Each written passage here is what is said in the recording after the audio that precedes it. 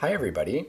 Welcome back to the It's Gonna Be Okay Baby podcast, hosted by yours truly, Alex Bullington. I hope everyone is having a good holiday season so far. I know this year probably feels much different. Chances are you might not have gone to see all your family or partake in your usual traditions.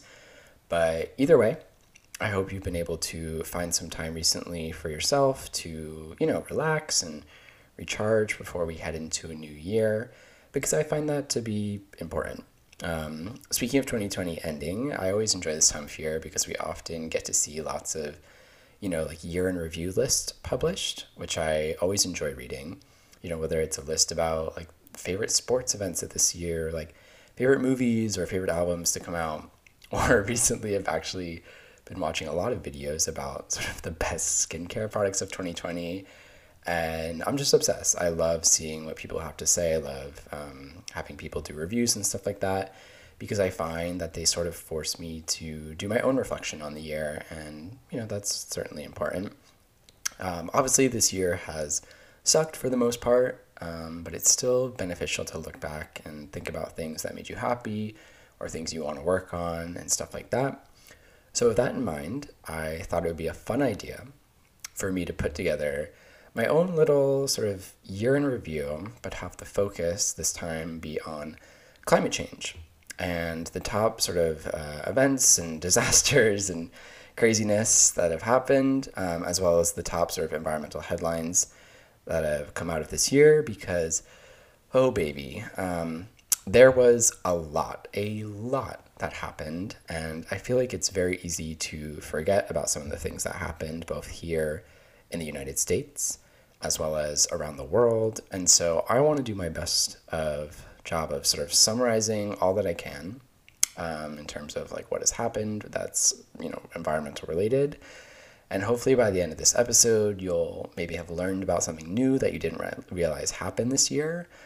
Or if you're like me and you're on climate change Twitter, and you've been up to date on everything, this will most likely just be, a kind reminder that we are in the middle of a climate crisis and things aren't looking too good. Either way, I'm planning to sort of split this episode up into two segments, where I'll first begin by highlighting some of the major environmental disasters that occurred, going like month by month.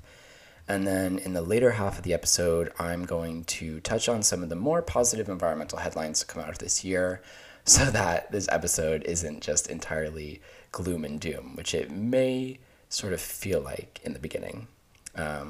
But without further ado, let's take a second and let's rewind ourselves back to the beginning of the year, which, in my opinion, legitimately feels like decades ago. And let's talk about what happened in January. In my opinion, the only adequate way to describe January would be with two words, and those are floods and fires. On literally the first day of the year, January 1st, the Indonesian capital of Jakarta was slammed with the equivalent of 72,000 Olympic-sized swimming pools of rain, which resulted in the displacement of 60,000 people and a death toll of approximately 66. These flash floods were the worst floods Indonesia has seen since 2013, and it's been estimated that certain areas of North Jakarta are sinking by 6 to 10 inches a year, which is extremely concerning, especially being sort of a coastal city that's low-lying.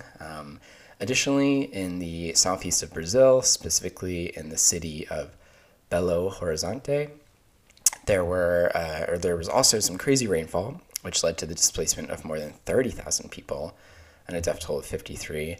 And while January is typically part of the summer sort of rainy season for Brazil, in which Belo Horizonte usually gets around 12 inches of rain sort of spread out across the month, this year the city was drenched by more than 32 inches of rain during a span of 27 days. So that's nearly 3 times the amount of rain that they get on average. And as a result, this onslaught of rain kind of spurred intense floodings and heavy landslides all over the city, which proved to be very deadly. So very scary things happening in Brazil at the beginning of this year. And then, of course, you certainly can't talk about 2020, let alone January 2020, without mentioning the horrific wildfires and bushfires that swept through Australia, while a majority of these wildfires sort of began blazing and intensifying not intensifying, they kind of began popping up around Australia in September of 2019, they did intensify in January, leading to 155 individual wildfires, including the development of a megafire, which was the result of two wildfires in the southeast of Australia sort of merging together. This megafire in particular spanned over 2,300 square miles, and it's been estimated that the 2019-2020 wildfire season in Australia burned more than 29.7 million. Let me say that again. 29.7 million acres, resulting in the death of at least 33 people and more than 1 billion animals. I'm sure we've all sort of seen those images of the firefighters going into sort of like the forest to rescue the koalas. And it just breaks my heart thinking about all of the animals that weren't able to sort of survive these rapidly spreading fires. And in my opinion, it's just simply insane trying to visualize the scope and scale of these fires. But the reality is they're here to stay, and most likely will only continue to get worse as time goes on. So very scary things happening in Australia. And, meanwhile, as those fires were raging across Australia, we saw temperatures in the Antarctic reach record highs during the month of February. In particular, on February 9th, a pair of Brazilian scientists recorded a temperature of nearly 69 degrees Fahrenheit, which was described as both incredible but extremely abnormal and a clear indication of climate instability. So let that just sink in. 69 degrees in the Antarctic. Growing up, the only thing I associated with the Antarctic, of course, was just ice, polar bears, and that's it, Always dreamed of going there and just like sliding around on the ice. And the fact that it was 69 degrees in February? Absurd. On that same day, interestingly enough, February 9th, swarms of deadly desert locusts descended upon 7 countries in East Africa, threatening the food supply of tens of millions of people. These dreaded pests have the ability to devour rows of crops and pasturelands within hours, leading to, of course, food insecurity issues for so many people in an area that already suffers from a huge potential of famine. As we know, much of Africa struggles often with issues of famine due to sort of invariable weather patterns. And so just to put this into perspective, it's feared that the worst of the outbreak of these deadly locusts may be yet to come due to a combination of unusual weather and climate conditions, which are becoming increasingly common, of course, due to climate change. So yeah, if you thought January was bad, well, February really wasn't that much better. And I can't stress enough how crazy these locust swarms are. You should certainly look it up and look at the pictures because it's just insane.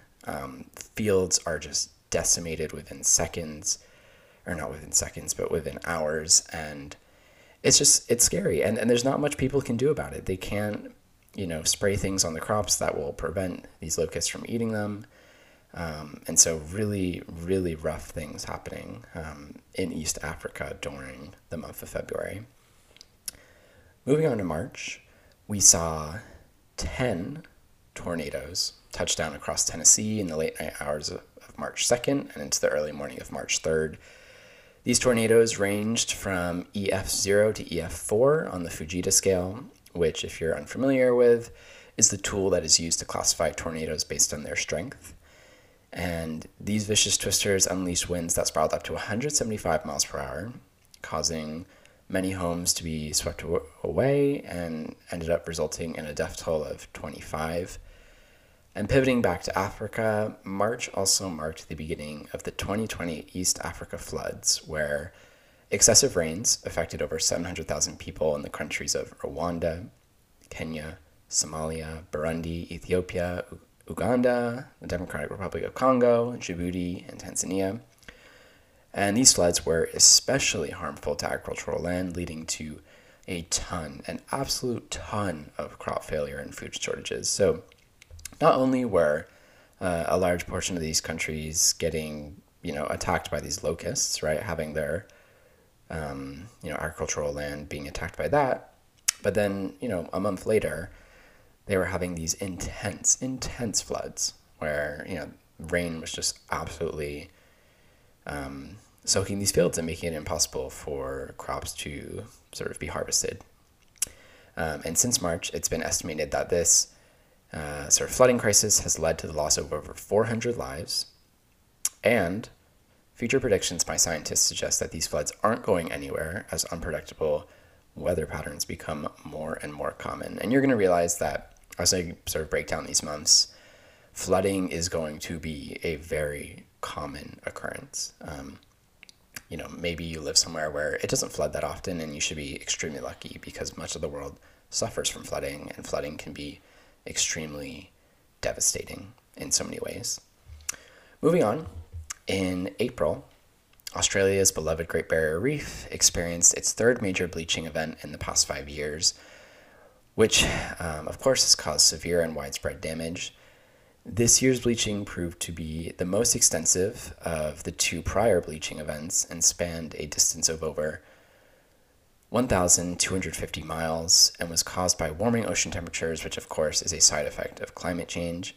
For me, this news is extremely upsetting because I actually had the opportunity to visit the Great Barrier Reef when I studied abroad in Australia during my junior year, and I saw firsthand sort of the effects of bleaching when I went on sort of like a snorkeling / like diving boat trip.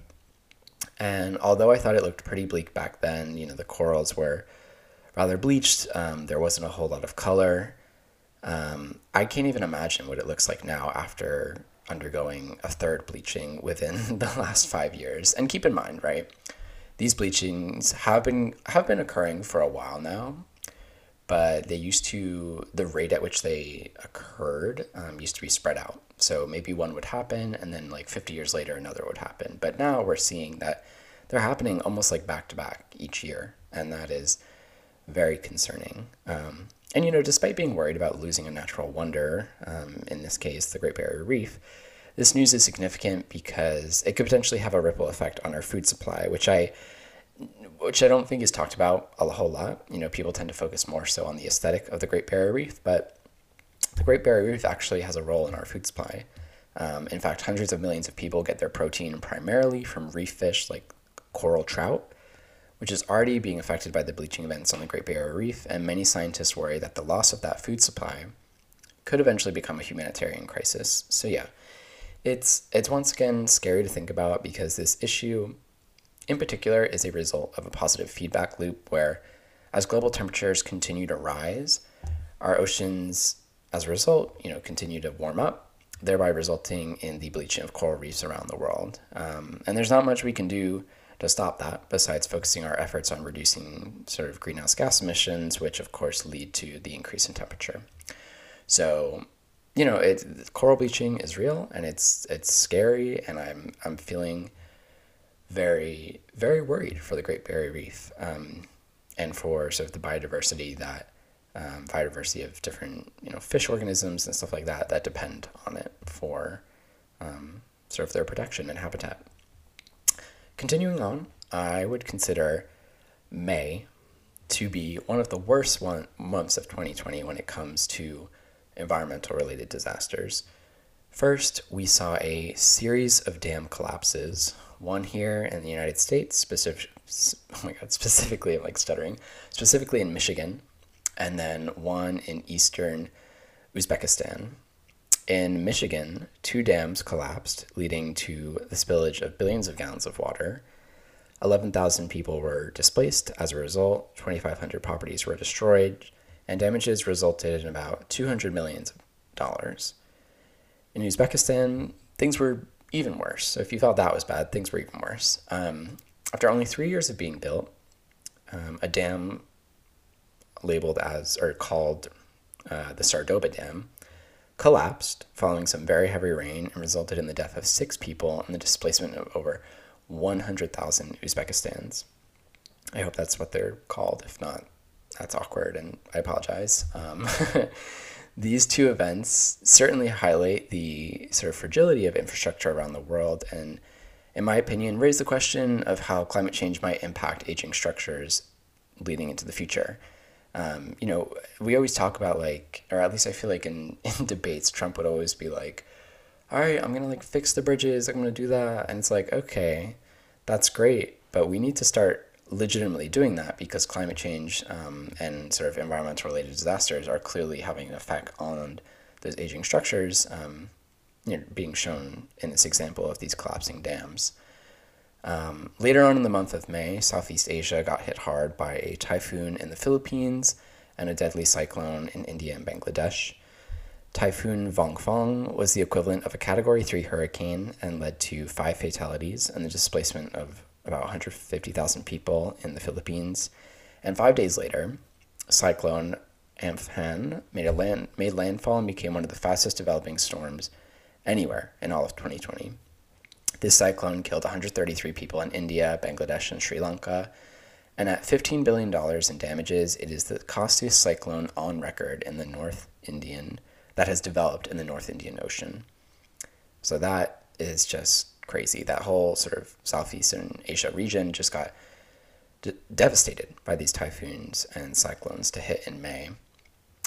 And back-to-back years of major cyclones in these countries are consistent with trends showing an increase in cyclone intensity in the region due to human-caused climate change. So, if you thought these were just random events, like, for example, if you're listening to this, right, and you're from New Jersey or New York or anywhere really on the East Coast, and you experienced Hurricane Sandy, you might have thought that was a random event at the time.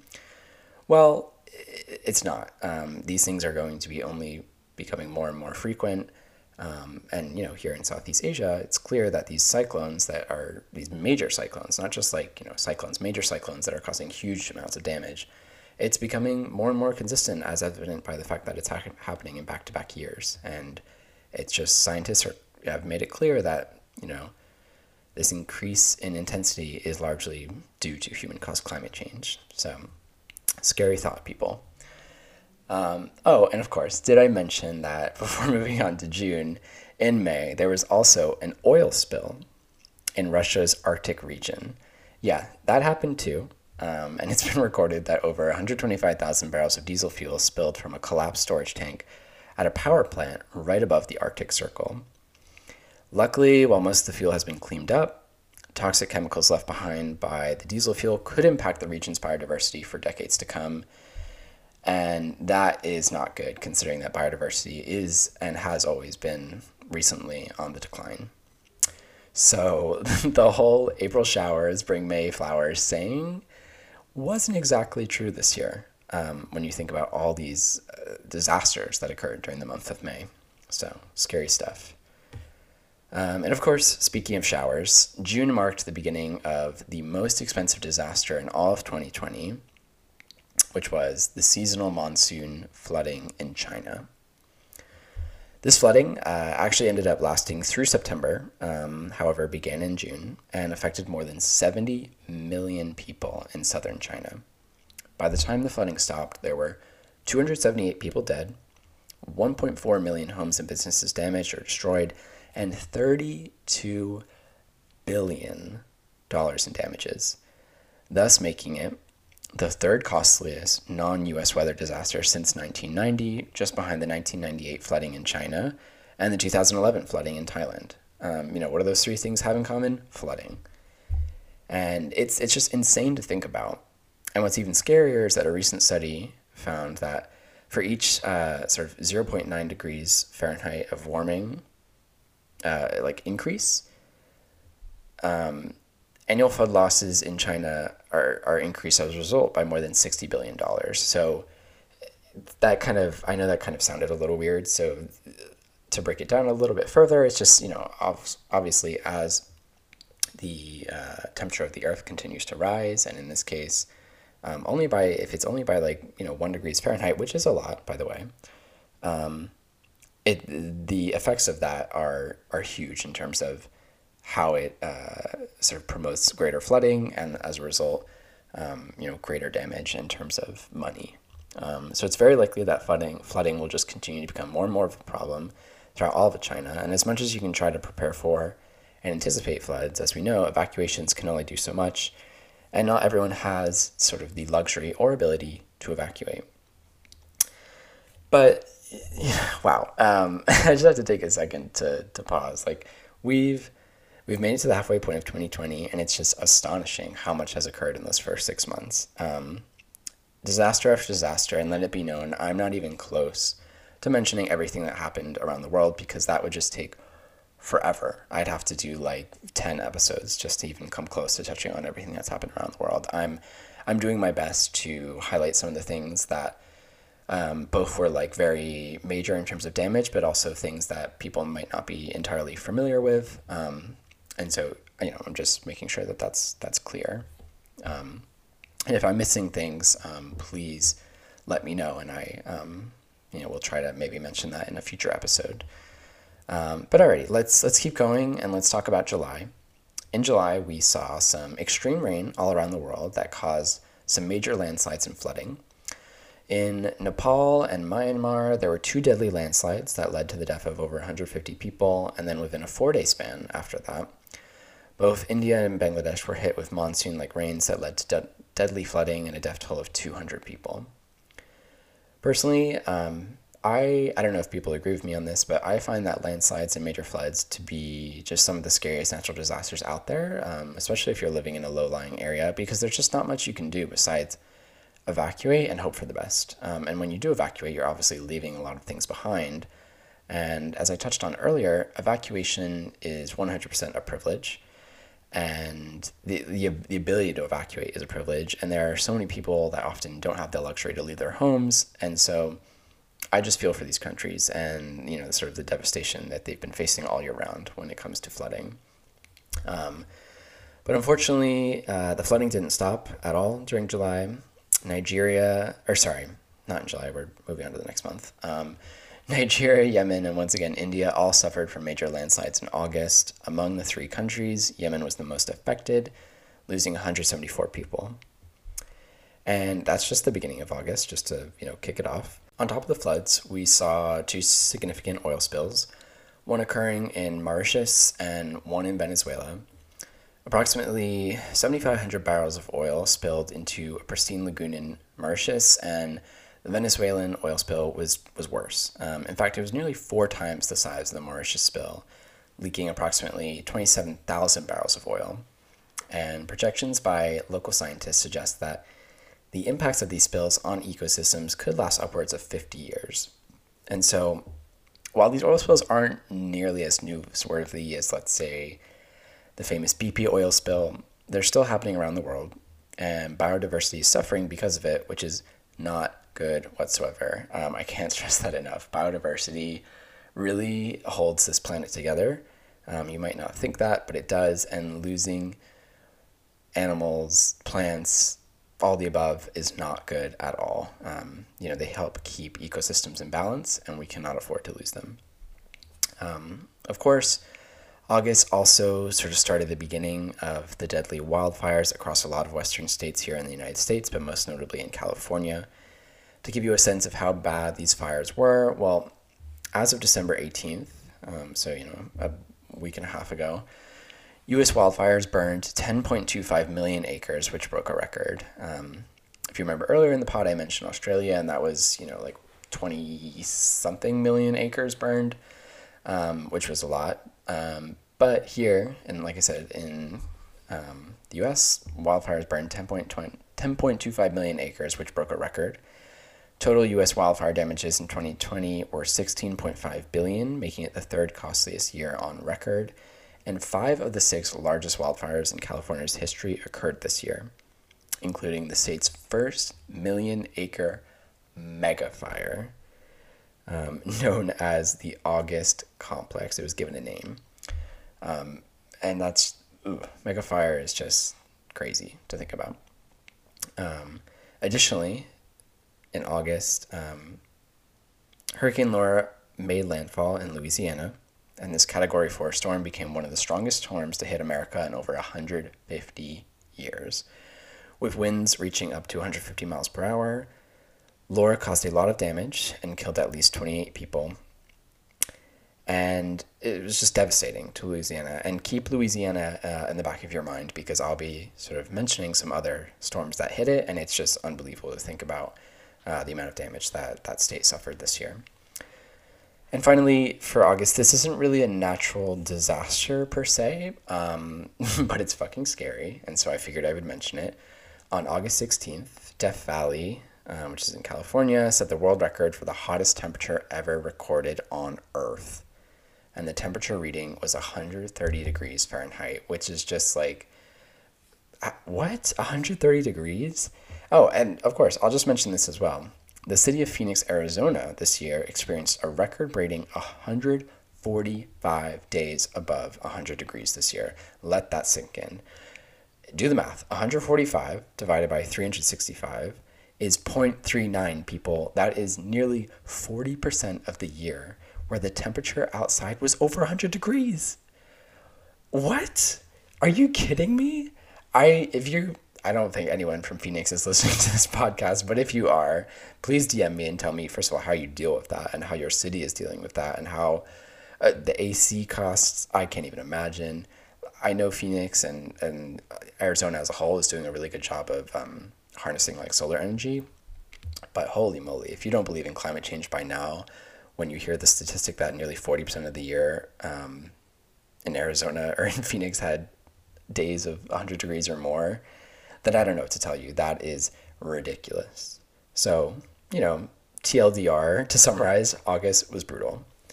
But you know what was also brutal this year, besides, oh my God, besides Brendan not winning The Bachelorette, which, shout out Brendan for realizing that he wasn't ready for marriage. But this, of course, is not a Bachelorette podcast, so I won't go into that. And if you don't watch The Bachelorette, you're probably like, just shut up already, and I will. And, happy for Tayshia, of course. Okay, I'll shut up. What was also brutal this year was the 2020 Atlantic hurricane season. Although the season technically started as early as June this year, which is crazy, it usually occurs sort of in September, it was the strongest and most impactful during the months of September, October, and November. As a whole, the 2020 Atlantic hurricane season produced an extraordinary 30 named storms, so storms that have a name attached to them. I feel like that's kind of self-explanatory, which is the highest on record. It produced 13 hurricanes, second highest on record, and 6 of those 13 hurricanes, 6 were major hurricanes, meaning that they were above a certain threshold of category, which ties for the second highest on record. So this season was more than double the activity of an average season, which just puts into perspective how crazy it was.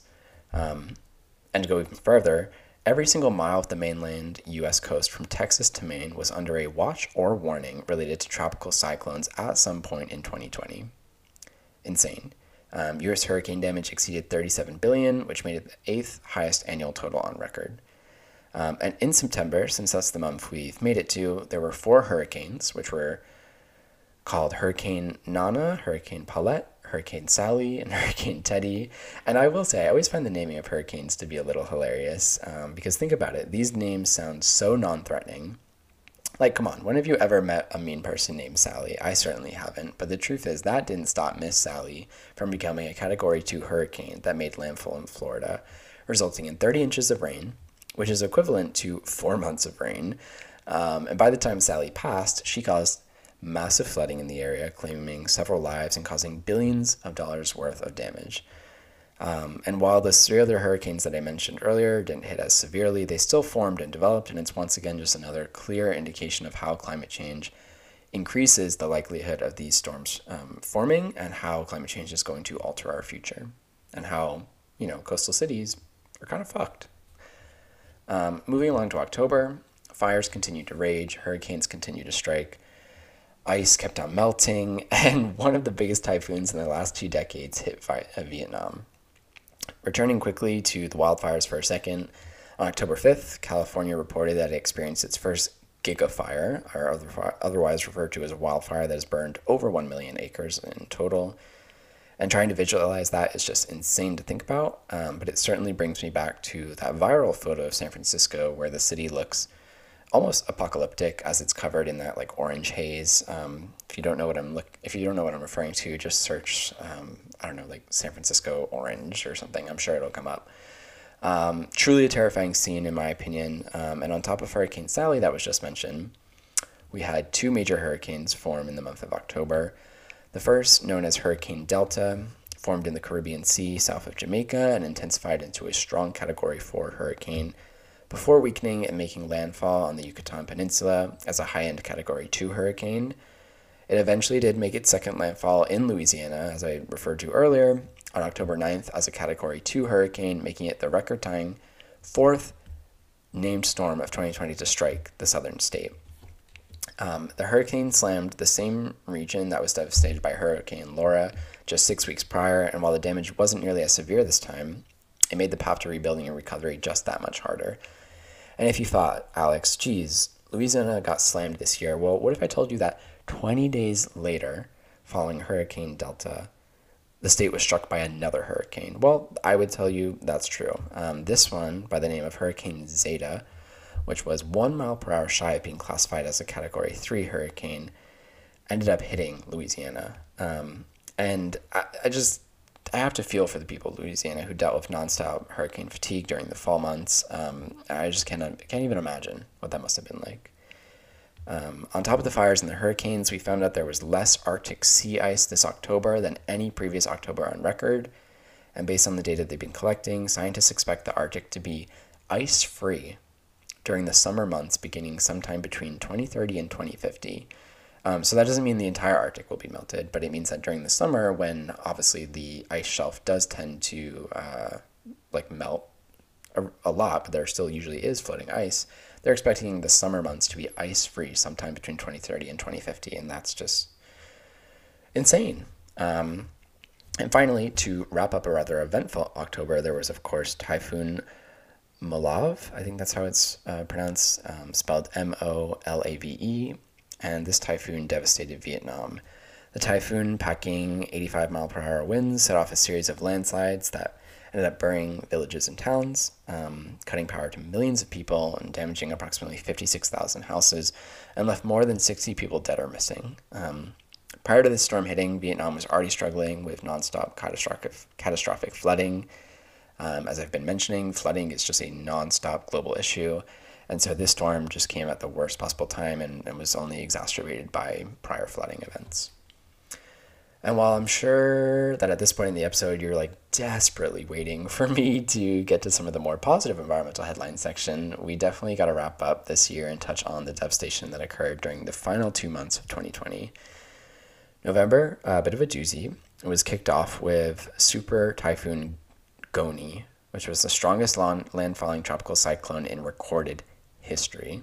Let that sink in for a second.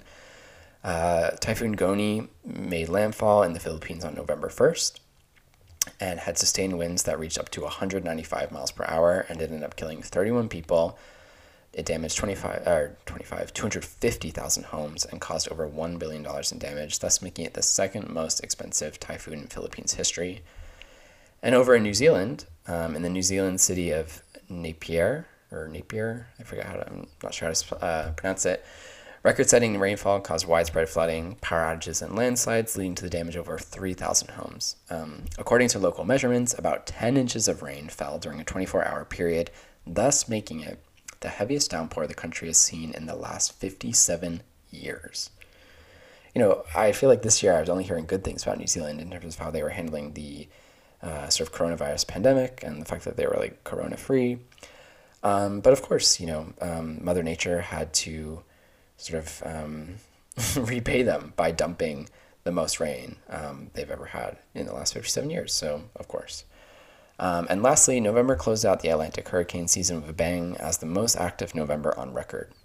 In the span of 13 days, Category 4 hurricanes Eta and Iota, these are, of course, like Greek names from like the Greek alphabet, in which a lot of hurricanes are named after, made landfall in Central America just 15 miles apart from each other, affecting more than 5 million people and leading to the listing of 274 people as being dead or missing. Interestingly enough, and I find this just crazy, 1 month prior to these hurricanes hitting, The leaders of Guatemala and Honduras, the two countries most impacted by these hurricanes, actually called on the United Nations to declare Central America as the region most affected by climate change. And while I'll say that I'm not 100% sure what the results of the United Nations calling Central America as the region most affected by climate change, like what that would do, or like what the implications of that would be, it's clear that these countries need help in the fight against climate change, and the world really needs to take notice of that, based on how much sort of suffering and damage they experienced from these two hurricanes alone. Finally, let's move on to December, where, thank the Lord, we finally see a bit of a slowdown. But even still, lots of things happening. There was, of course, the usual flooding that impacted countries like Malaysia, Nigeria, and Iran, where in Iran, at least 7 people were killed due to 6 inches of rain. And that 6 inches of rain was equivalent to 2 months worth of rain for Iran. So 6 inches in one go, rather devastating. Additionally, you might have heard about or seen pictures of Venice being sort of underwater. Well, yeah, that happened, of course. It's 2020. Why wouldn't Venice be underwater? And while I say this was largely because of a flood defense system failing and not so much an intense rainstorm, it's still a stark reminder that these low-lying coastal cities are essentially at the threat of becoming somewhat uninhabitable in the future. We always joke about and talk about Miami going underwater if sea levels continue to rise. But as Venice showed, it's very possible that this becomes a reality at some point, and who fucking knows what will happen to all of that real estate, and sort of prime real estate that is right on the coast of Miami and other coastal cities. And although there are still 4 days left in 2020 by the time this episode goes live, the World Meteor, oh my god, I can't say this. I always have like certain words, I'm sure other people have this, that they just can't pronounce. The World oh my god, I can't say it. How do you say it? Oh my god. I'm just gonna say, there's, oh my goodness. I really should go back and re-record this section, but I'm not, because I just want you guys to know like how genuine this podcast is at times. There's an organization that's part of like a bunch of weather. There's a World Weather Organization, but I can't say the M word, meteorology, but it's like a cull, whatever. The point is, they announced that barring any significant changes, 2020 is set to be the warmest year on record, and throughout the last 12 months, temperatures have been 1.2 degrees Celsius warmer than they were in pre-industrial times. So yeah, there you have it, folks. It's been an insane year for a variety of reasons, and as I said earlier, this is just scratching the surface when it comes to all of the climate and environmental related disasters that struck planet Earth this year. And so on that note, I'm going to go learn how to how to pronounce a lot of these words that I couldn't even say during this episode. But I'm also going to take a quick ad break, and when we're back, I will jump right into what I consider to be some of the top environmental victories of 2020. Alrighty, hello again. To end on a lighter note, as I promised at the beginning of this episode, I want to end this podcast by mentioning sort of 10 positive environmental headlines to come out of this year, because in my opinion, we absolutely need some good energy going into the new year. And hopefully hearing these will, at the very least, make you not want to sort of shrivel up and cry when thinking about climate change and the future we have ahead of us. To start, in February, this is some good news. The American Psychological Association found that for the first time, the majority of Americans, 56%, agree that climate change is the most significant issue we face as a society. Climate change, for some reason, has always been a weird bipartisan issue, which is truly ridiculous. And while 56% is still not good enough of a percentage, in my opinion, it is definitely promising that some people are starting to come around on this issue and are ranking it as the top issue we face as society, because it is. Everything. Climate change encompasses so many different things, whether it's racial inequality, labor inequality, socioeconomic inequality, all that stuff ties in with climate change. And so I'm glad that people are finally coming around to the realization that we need to sort of address this issue head on. And the second headline I want to mention is about a French startup named Carbios, who discovered an enzyme that could break down PET plastics, which are the most common type of plastic in the world. And they discovered this earlier this year. After further research, they unveiled a new iteration of the microorganism that could almost completely degrade a metric ton of PET plastic in just under 10 hours, which is huge news in the fight against plastic pollution. We all know that plastic, and more importantly, plastic waste, is a huge environmental issue, with about half of all plastic ending up in sort of bodies of water or in landfills. And so the hope is that if this technology can be scaled up, it makes the possibility of true sort of industrial scale biological recycling of PET a possibility. And that's great. Recycling, while it's good, it'd be great if there's a way in which sort of the plastics can be broken down quicker and be sort of turned into new products, so that we can sort of promote a circular kind of recycling system.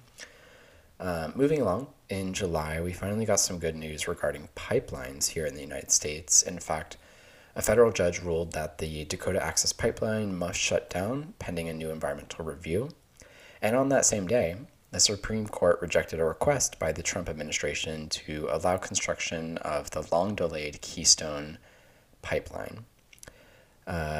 The Supreme Court ruled that the Army Corps of Engineers had failed to consider the pipeline's effect on endangered species and therefore could not go ahead with construction. And with this ruling and sort of Biden's recent election as president, we may finally be able to shut down this project for good, which is great news. And in fact, the day before those two sort of like rejections occurred, two of the nation's largest utility companies announced they are going to cancel the construction of the Atlantic Coast Pipeline, which never got off the ground to begin with. But this is great because this pipeline would have transported natural gas all across the Appalachian Trail into Virginia and North Carolina. And the reason for the cancellation is largely due to increasing project costs and environmental lawsuits, which honestly makes me very happy because to me, this kind of signals that we are finally starting to, in essence, reevaluate the value of natural gas and oil.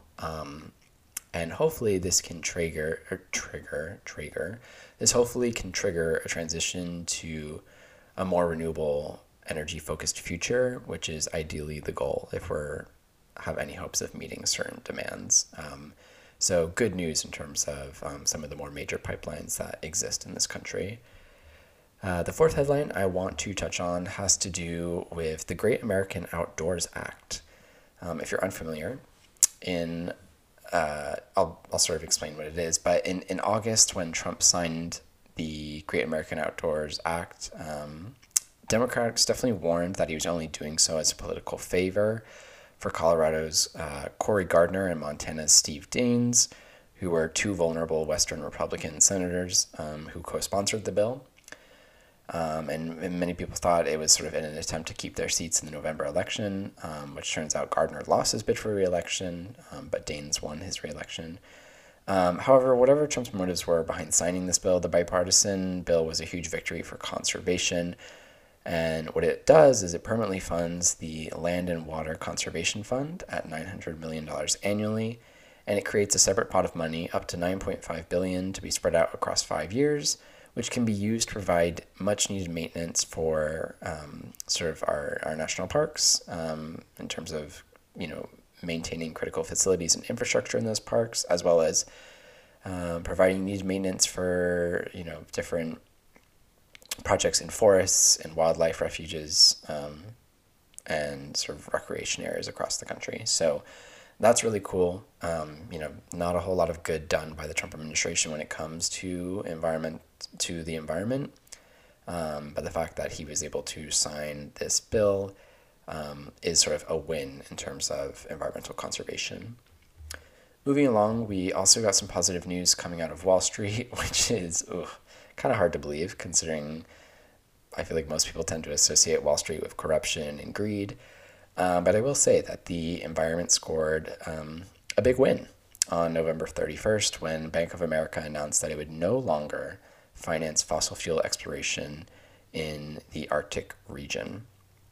Bank of America was the last major financial institution to do so, joining Goldman Sachs, Morgan Stanley, Chase, Wells Fargo, and Citibank, which had all made similar pledges to no longer sort of like finance fossil fuel exploration, which is really cool. And going along with this theme of phasing out fossil fuels, my sixth environmental positive for 2020 has to do with committing to 100% renewable energy.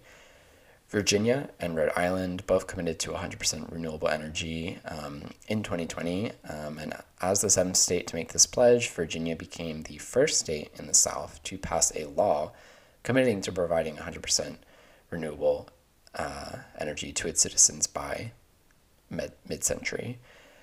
The momentum there didn't actually stop, as we saw Houston, Sacramento, Ann Arbor, and Savannah become cities that made new or expanded commitments to 100% renewable energy. And by year's end, 7 states and more than 150 cities pledged to power themselves with clean energy, thus meaning that 1/3 of Americans now live in a place committed to 100% clean or renewable energy by 2050 or sooner, which, hey, that's a pretty cool statistic. And I would love to be able to say, like, yeah, I live in a place that's committing to 100% renewable energy. So that's pretty cool. I'm pretty glad to see that happening, with sort of the asterisk being that hopefully this happens. You know, it's very easy to commit to something, but I hope that the plans that are being put in place actually go forth. Because, you know, as we've seen with, for example, like the Paris Climate Agreements, yeah, like these countries made a commitment to something, but so far we're not really meeting those goals. So hopefully these cities and states actually have a plan in place and we can meet them, assuming that things go to plan. My 7th headline for this year is dedicated to all of you who love the ocean. You'll be glad to know that at the beginning of this month, in December, 14 nations announced that they would sustainably manage 100% of their coastal waters by 2025, protecting an area of the ocean totaling roughly the size of Africa. Each country/nation vowed to combat overfishing, invest in reducing pollution, and set aside 30% of its national waters as marine protected areas by 2030. And the 14 nations who signed on to this initiative were Australia, Canada, Chile, Ghana, Indonesia, Japan, Kenya, Mexico, Namibia, Norway, Portugal, and the island nations of Fiji, Jamaica, and Palau. Combined, they represent 40% of the world's coastlines, 30% of the offshore exclusive economic zones, and 20% of the world's fisheries. So yeah, this is great. I'm very happy that these nations came together and sort of figured out a plan for sustaining ocean health, because protecting our oceans does not get nearly as much attention as it should. And I'm glad to see that we are finally taking a little bit of initiative on this. We'll see if, what the U.S. sort of decides to do, but good to see that other countries are focusing and dedicating some of their environmental initiatives to the ocean. To wrap up, because this has been, I wouldn't say it's been a long ep, but it's just been a lot of information being thrown at you. I want to combine sort of my final 3 headlines into just one large headline, because I'm excited to talk about the nominees for Biden's newly announced climate team.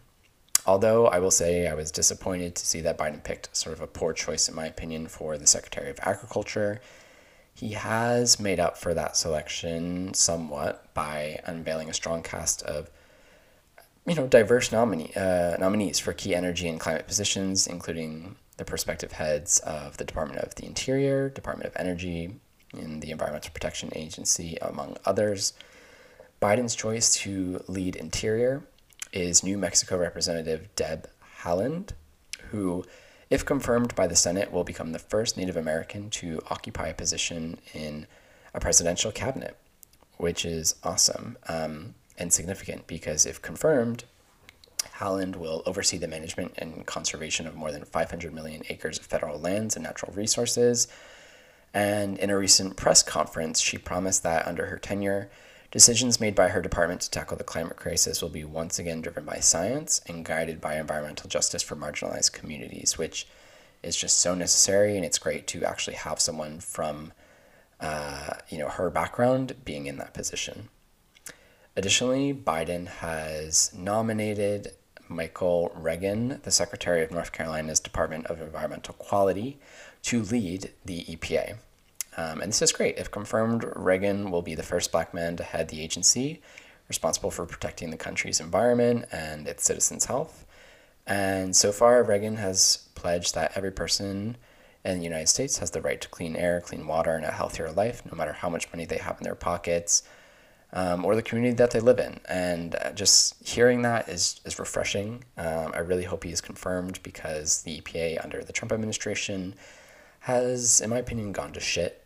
And we really need someone to right the ship and restore the trust between sort of state environmental departments and the sort of ultimate federal agency that oversees the country's environment. Finally, I want to mention Gina McCarthy, who is Biden's pick to become the first ever National Climate Advisor. This is a position that hasn't really existed before, to no surprise, because we have, basically downplayed climate change forever. But like many of the other nominees, McCarthy connected her work to sort of a formative childhood experience, which in her case, growing up in a community burdened by air pollution in Massachusetts.